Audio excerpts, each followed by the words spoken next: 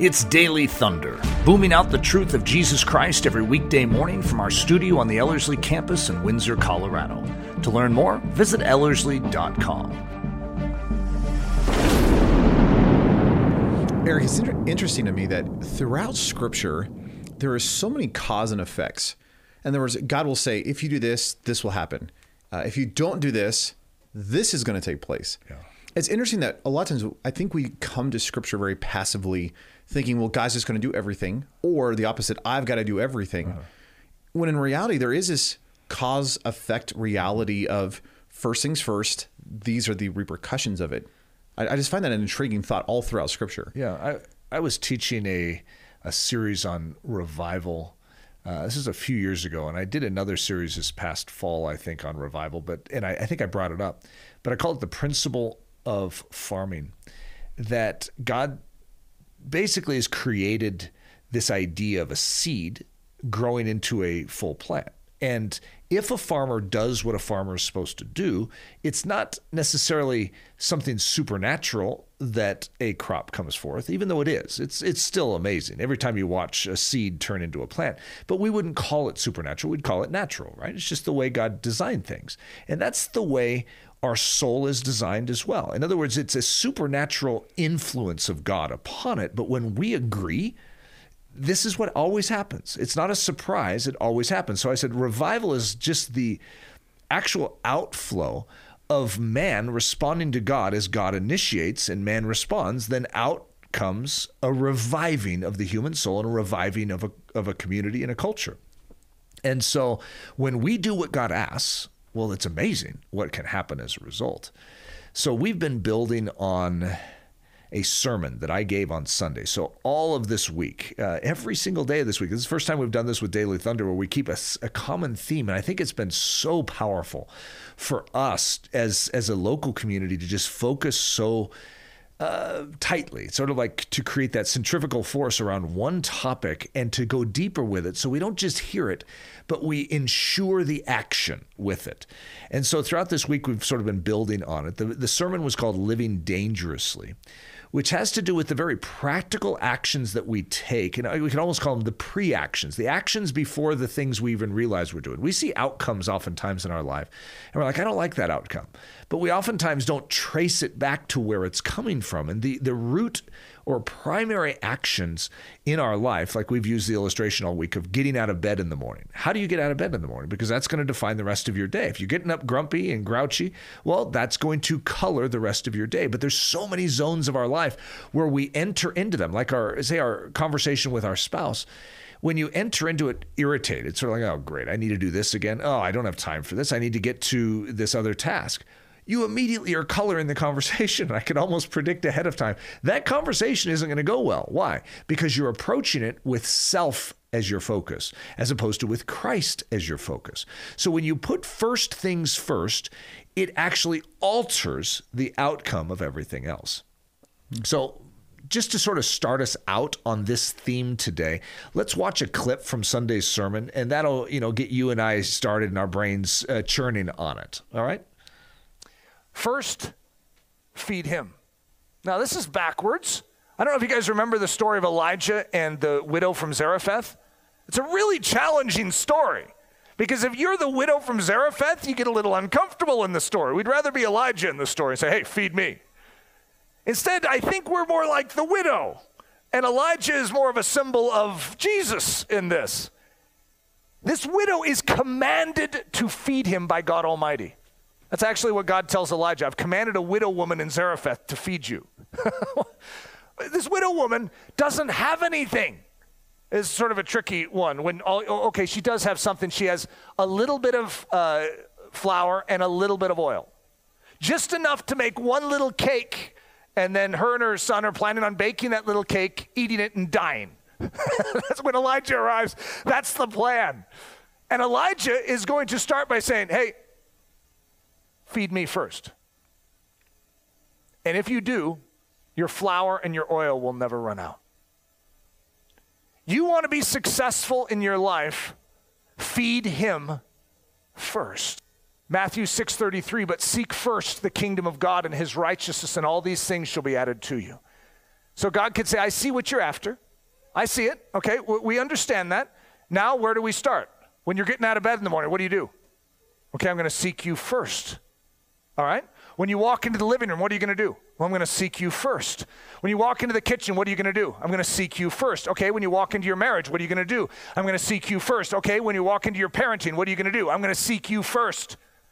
And then all these other things are going to be added in. God is going to care for the proper development and cultivation when we put the priority where the priority needs to be. Now, if someone hasn't watched that entire message, they really need to go back and listen to that entire message, Living Dangerously.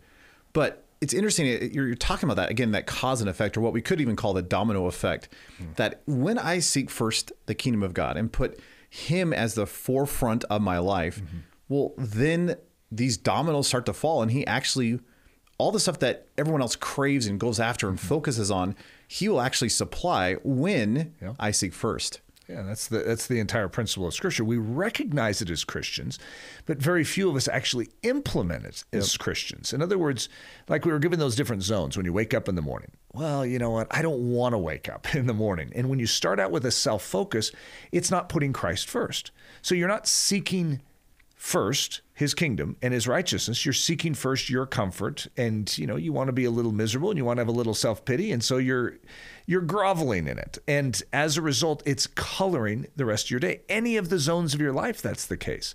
And so these dimensions, for you and I, we've been doing this for a long time now. We've been walking a narrow way, and it's, we could testify of the difficulties of it. We could testify of the false accusations, of the revilement that come with following Christ. And yet we're also going to say, this is a wonderful road. It is amazing what comes with knowing Jesus. And so though it is a challenge to follow Christ, we have found that when we have stayed consistent in these, what we could call first things, these priority points of saying, we're about Jesus. That's Ellersly's mandate, if you could say it that way, is we are about Jesus. And we really are. Everything we teach, we want people to see Jesus. Everything we do in our life, we want people to see Jesus. And it sounds funny that we've had a fight for that for a decade. Yeah. In other words, there's so many pulls in our culture and with people, and of trying to get your focus off of the center. Yeah. And it's interesting that there is something about seeking first. It's not even just the first action. It's the deliberate choice to fight to keep that guarded, because it is so easy for it not to be first. And in every aspect of our humanity, just like the widow at Zarephath, if all I have is a little flour and a little oil, God, you can't ask for that. By the way, that sounds like a miserable cake, doesn't it? I mean, at least add some sugar so it's a cake.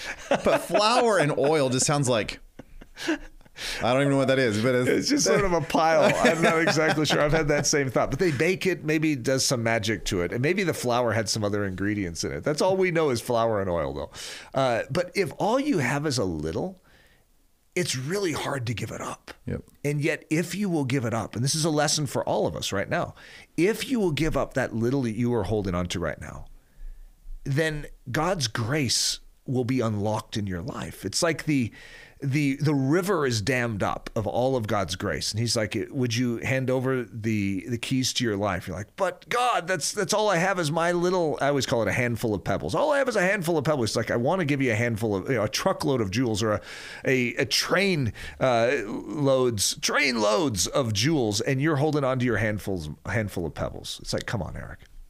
Well, and it's so interesting too, that we think, it's like we're to use your illustration, we think that those pebbles mean everything. Yeah. But in reality, it's actually, even once you have the jewels, it's actually letting go of those jewels to get the greater even beyond that. Yeah. In other words, it's a continual reality. And it's interesting to me that it's that smallness or that idea of what seems small in the beginning grows. But even if once it grows, I still have to be willing to still give the fullness of it. In other words, if I have $1, I need to be willing to give the $1. Yeah.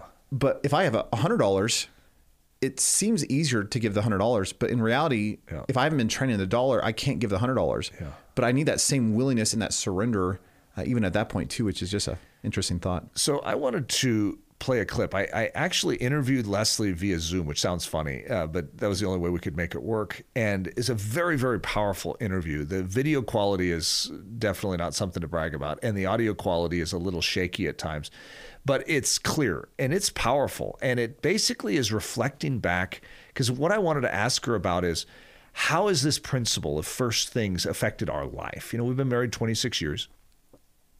So I wanted her to weigh in on that. How has this principle affected our life? I mean, people are hearing from me. The sermon was given by me. They've been talking, you and I have been jabbering about it all week. I wanted Leslie to weigh in on it. And her response was actually really, really powerful. I think you guys will enjoy it. So Leslie, I wanted to sort of unpack this idea of the divine domino effect and specifically ask you to sort of bring out that dimension of how this has affected our life, our marriage, our ministry. I know this is a very significant topic for us over the years. And so could you just sort of unpack that for everyone of how that's personally changed us, how we've personally witnessed this?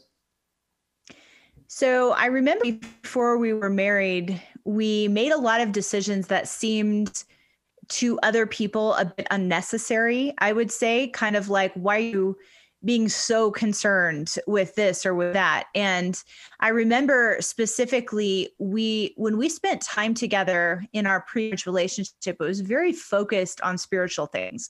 And a lot of people thought that was weird. It's like, well, you're in a romantic relationship. You should be focused more on your feelings for each other, on doing the normal things that a dating couple would do. We spent most of our time digging into Christian biographies or studying scripture or praying, for the lost around the world, or we were engaged in outreaches with other people from our church. And that was kind of how we cultivated our relationship, even when we corresponded back and forth. When you were off at missionary school and on the mission field for a couple of years during our relationship, we actually wrote letters back and forth, which kind of dates us just a little bit because there wasn't an easy way to text or email or FaceTime or anything. We had to write physical letters, but most of those letters were focused primarily on what God was doing in our life, just really putting Jesus first. And I remember people saying, well, if you don't focus on the romantic side and just gush about your feelings for each other all the time, that will impair your relationship. So yeah, I feel like the opposite was true because we laid such a strong spiritual foundation when we did layer that other stuff on, which was later in the relationship, more towards engagement. It had such a solid foundation of spiritual unity. I remember my dad had said, build a relationship with spiritual unity and then emotional and then physical in marriage.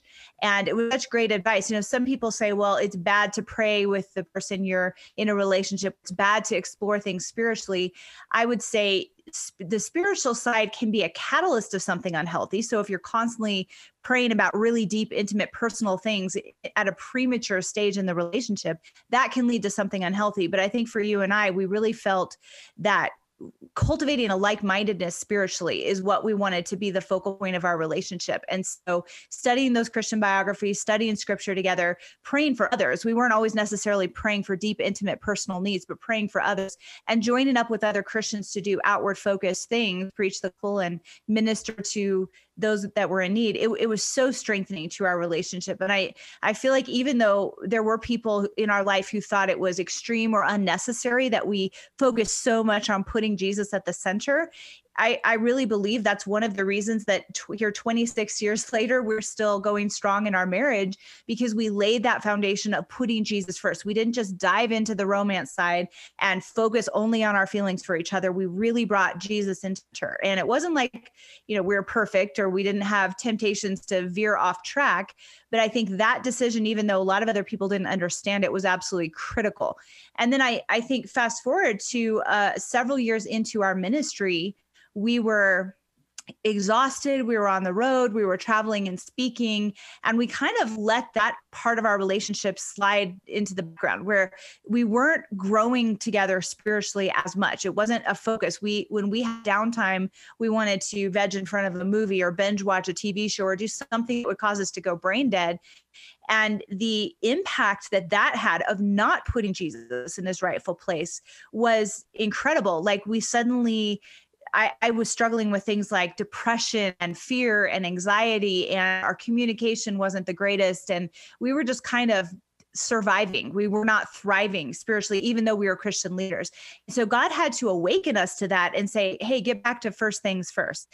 First, my kingdom, put me back in my rightful place. In those moments that nobody else is watching, when you're exhausted, you're tired, where are you going for your first turn? Where are you turning for your fulfillment to be refreshed and you're refueled? Are you running to my feet, or are you just going to the distractions of this world? And so we kind of walked through a revival season where we cleansed a lot of that meaningless stuff out of our life. And we got kind of back to basics, back to how we used to spend our time before we were married. And that season of letting God remind us what was really important and how to put first things first in our life is really the reason why we have Ellerslie today. I honestly believe walking through that season of purging unnecessary distractions out of our life and saying, no matter how tired we are, no matter how exhausted we are, no matter what other distractions are trying to vie for our attention, we are going to keep Jesus in his rightful place and turn to him in those, and it's a daily, just using those moments where you're thinking, oh, I'd much rather just veg in front of a, TV show right now rather than pray. I'd much rather just surf the internet than dive into a meaningful book. It's just those moments of decision and letting God kind of bring us back to that and retrain us back into that, paved the way for everything that we do and teach at Ellerslie. I don't think we would still have a strong marriage or have a strong ministry if we hadn't allowed God to train us in both of those seasons of our lives. Amen. I just think that's great. Thanks, Les, for giving that input. I think that just fits in perfectly with this entire discussion on the impact of the small decisions truly changing the bigger aspects of our life. So great. Thanks. Well, I really appreciated the practicality of what Leslie just brought up. And I would even encourage those who may not be following Leslie's ministry. There's an incredible, she's doing some incredible work with the whole set apart realm. And even the upcoming conference this June, looking at what they're going to be talking about as women of all ages and just pursuing Jesus Christ together in a community for a weekend. I'm actually really, really excited. I've been praying about it. Not about going for clarity's sake. Even though you'll probably be there. I should probably clarify. But just so excited about just the impact and the influence that Leslie has in this generation of women is actually really profound. And if you haven't been following Leslie, I'd so encourage you to check out Set Apart and just her whole ministry out there, which there's links on the Ellerslie website. But for those who just listen to that, I almost want you to go rewind and re-listen to what Leslie just said, because there were so many great nuggets that I think it would just be easy to listen to and then forget, which is the whole, almost ironically, it's like the whole essence of what we've been talking about of don't just listen to things, actually practically put it into your life. Start with those first things. Start with that seeking first the kingdom of God and recognizing that the reality of our life isn't just the repercussions or the outflows. It's the stuff that starts all of that. Any final thoughts as you're looking back over this week or on the sermon that you'd really want people to grab a hold of? Yeah, it's been a really important process for me at a heightened level. I think it's very good for all of us. Even if, for me, this is always, a forefront issue is okay, God, I want to get to those micro level things. How am I handling this? Am I approaching you this way? Am I warm towards you and towards your word, or am I starting to get cold? And yet to focus on it like we have is, I think, rejuvenating to me. And it's given me a new strength and energy just to practice. There's certain things even in our home that we have actively done as a result of these past couple of weeks of me preparing even for this message that I gave on Sunday. And I think it's just significant. I think it is the forerunner or a headwater for revival in our lives as individuals, is just to say, God, touch me in those zones. Show me what to do practically. Yes, I'm willing to make that change. And it's usually giving up things that we hold on to tightly for whatever reason, because they're killing us, but we still hold on to them. It's God, I don't want to give that up. Even if they're good things. They can be good things too, just like the right to be married someday. God, I should have more money in the bank, whatever it is. I should have more comfort in my life, as opposed to saying, God, my life belongs to you. And I want to rejoice in it just the way it is today. But then I want you to influence it towards your end. I want to see my life shine for you. Please move in, do what you need to do, move the furniture around, throw the furniture out, whatever you need to do. here I am. That's so good. I think all of us need a tune, a refinement, a tuning, I guess that's the word, but a refinement of these things, because all of us need this. Yeah. I find it interesting that Paul, I think it was to Timothy, says, examine yourself to see if you're in the faith. Now, if I looked at Paul or at Timothy, I'd be like, they're fine. They're doing just fine.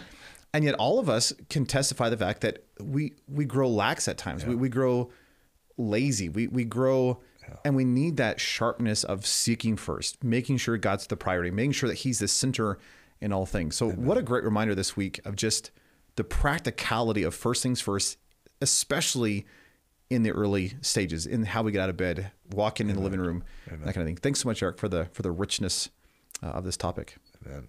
Daily Thunder is a listener-supported production of Ellerslie Discipleship Training. At Ellerslie, we are laboring to rouse the Church of Jesus Christ out of its lethargy and build brave-hearted Christians for such a time as this. Daily Thunder is streamed daily, Monday through Friday, from our studio in Windsor, Colorado. And our weekend church service is delivered live and streamed at 9 a.m. on Sunday mornings. Join us at live.ellerslie.com. Note that our live weekday in-person version of Daily Thunder is scheduled to resume this upcoming June in conjunction with our training season. Learn more at ellerslie.com. Thanks for listening.